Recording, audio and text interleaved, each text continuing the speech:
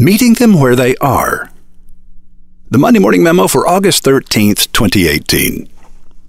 Leo Tolstoy lived from 1828 until 1910. Reading that Leo was a Christian anarchist, I had an unexpected thought. So I asked Google, what is the difference between an anarchist and a libertarian? 0.6 of a second later, the Goog told me in a highly visible block at the top of the search engine results page. An anarchist is an extreme libertarian, like a socialist is an extreme Democrat, and a fascist is an extreme Republican. It's like the difference between a lover and a rapist. They're both in the same place, but one uses violence to get there. Libertarians believe in free markets, private property, and capitalism. And included in that featured snippet was a hyperlink to chaospark.com, the low-budget website of a better-than-average writer named Harry Reid. Harry paid nothing for Google's recommendation of him and his website. He earned it by crafting the most concise, cogent answer to an often asked question. Google is rewarding writers of concise content, wordsmiths who get to the point. When Google's featured snippet is your answer to a commonly asked question in your business category, Google is telling the world that you are the expert of experts. It seems to me this should be the goal of every search engine optimizer. But this would require them 1. To be experts in your business category, and 2. To be better than average writers.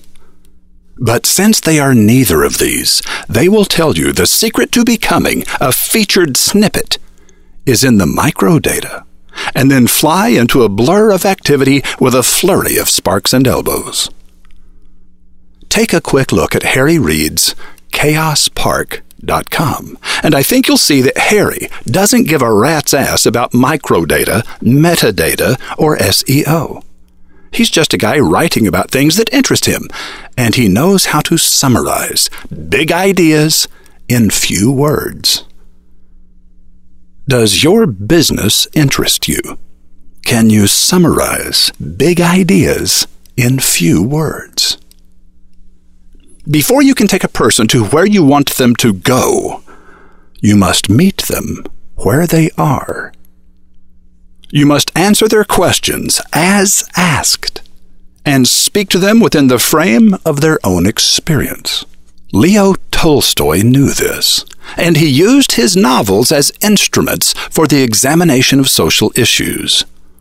1869's War and Peace, 1887's Anna Karenina, and 1886's The Death of Ivan Ilyich were not meant to be entertainments, but persuasive lessons about life and living. Tolstoy met his readers where they were, so that he could take them to where he wanted them to go. John knew this too, so he framed his good news to be easily understood by the people of the region in which he made his home. One of the 4 first followers of Jesus, John wrote to the people of Ephesus within the frame of their own experience. But that's another story. What does your customer already care about? What does your customer already understand? If you will be persuasive, you will need to begin your story exactly there. Before you take a person to where you want them to go, you must meet them where they are. Roy H. Williams. Indy Beagle here. Just if you are really fascinated by what the wizard is saying about John, go to the online version of the Monday Morning Memo. Look in the archives to August 13th, 2018. Scroll to the bottom of the page, click on the hyperlink where you see in red, John wrote to the people of Ephesus within the frame of their own experience.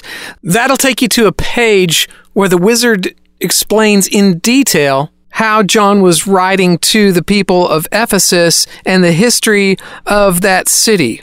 Very cool stuff. Oh, and also, the wizard owes everything that he knows about featured snippets to his partner, Cedric Yao. Just saying. 1 in 5 Americans is diagnosed with a form of skin cancer each year, and most clothes do little to nothing to protect wearers from the sun's harmful UVA/UVB rays.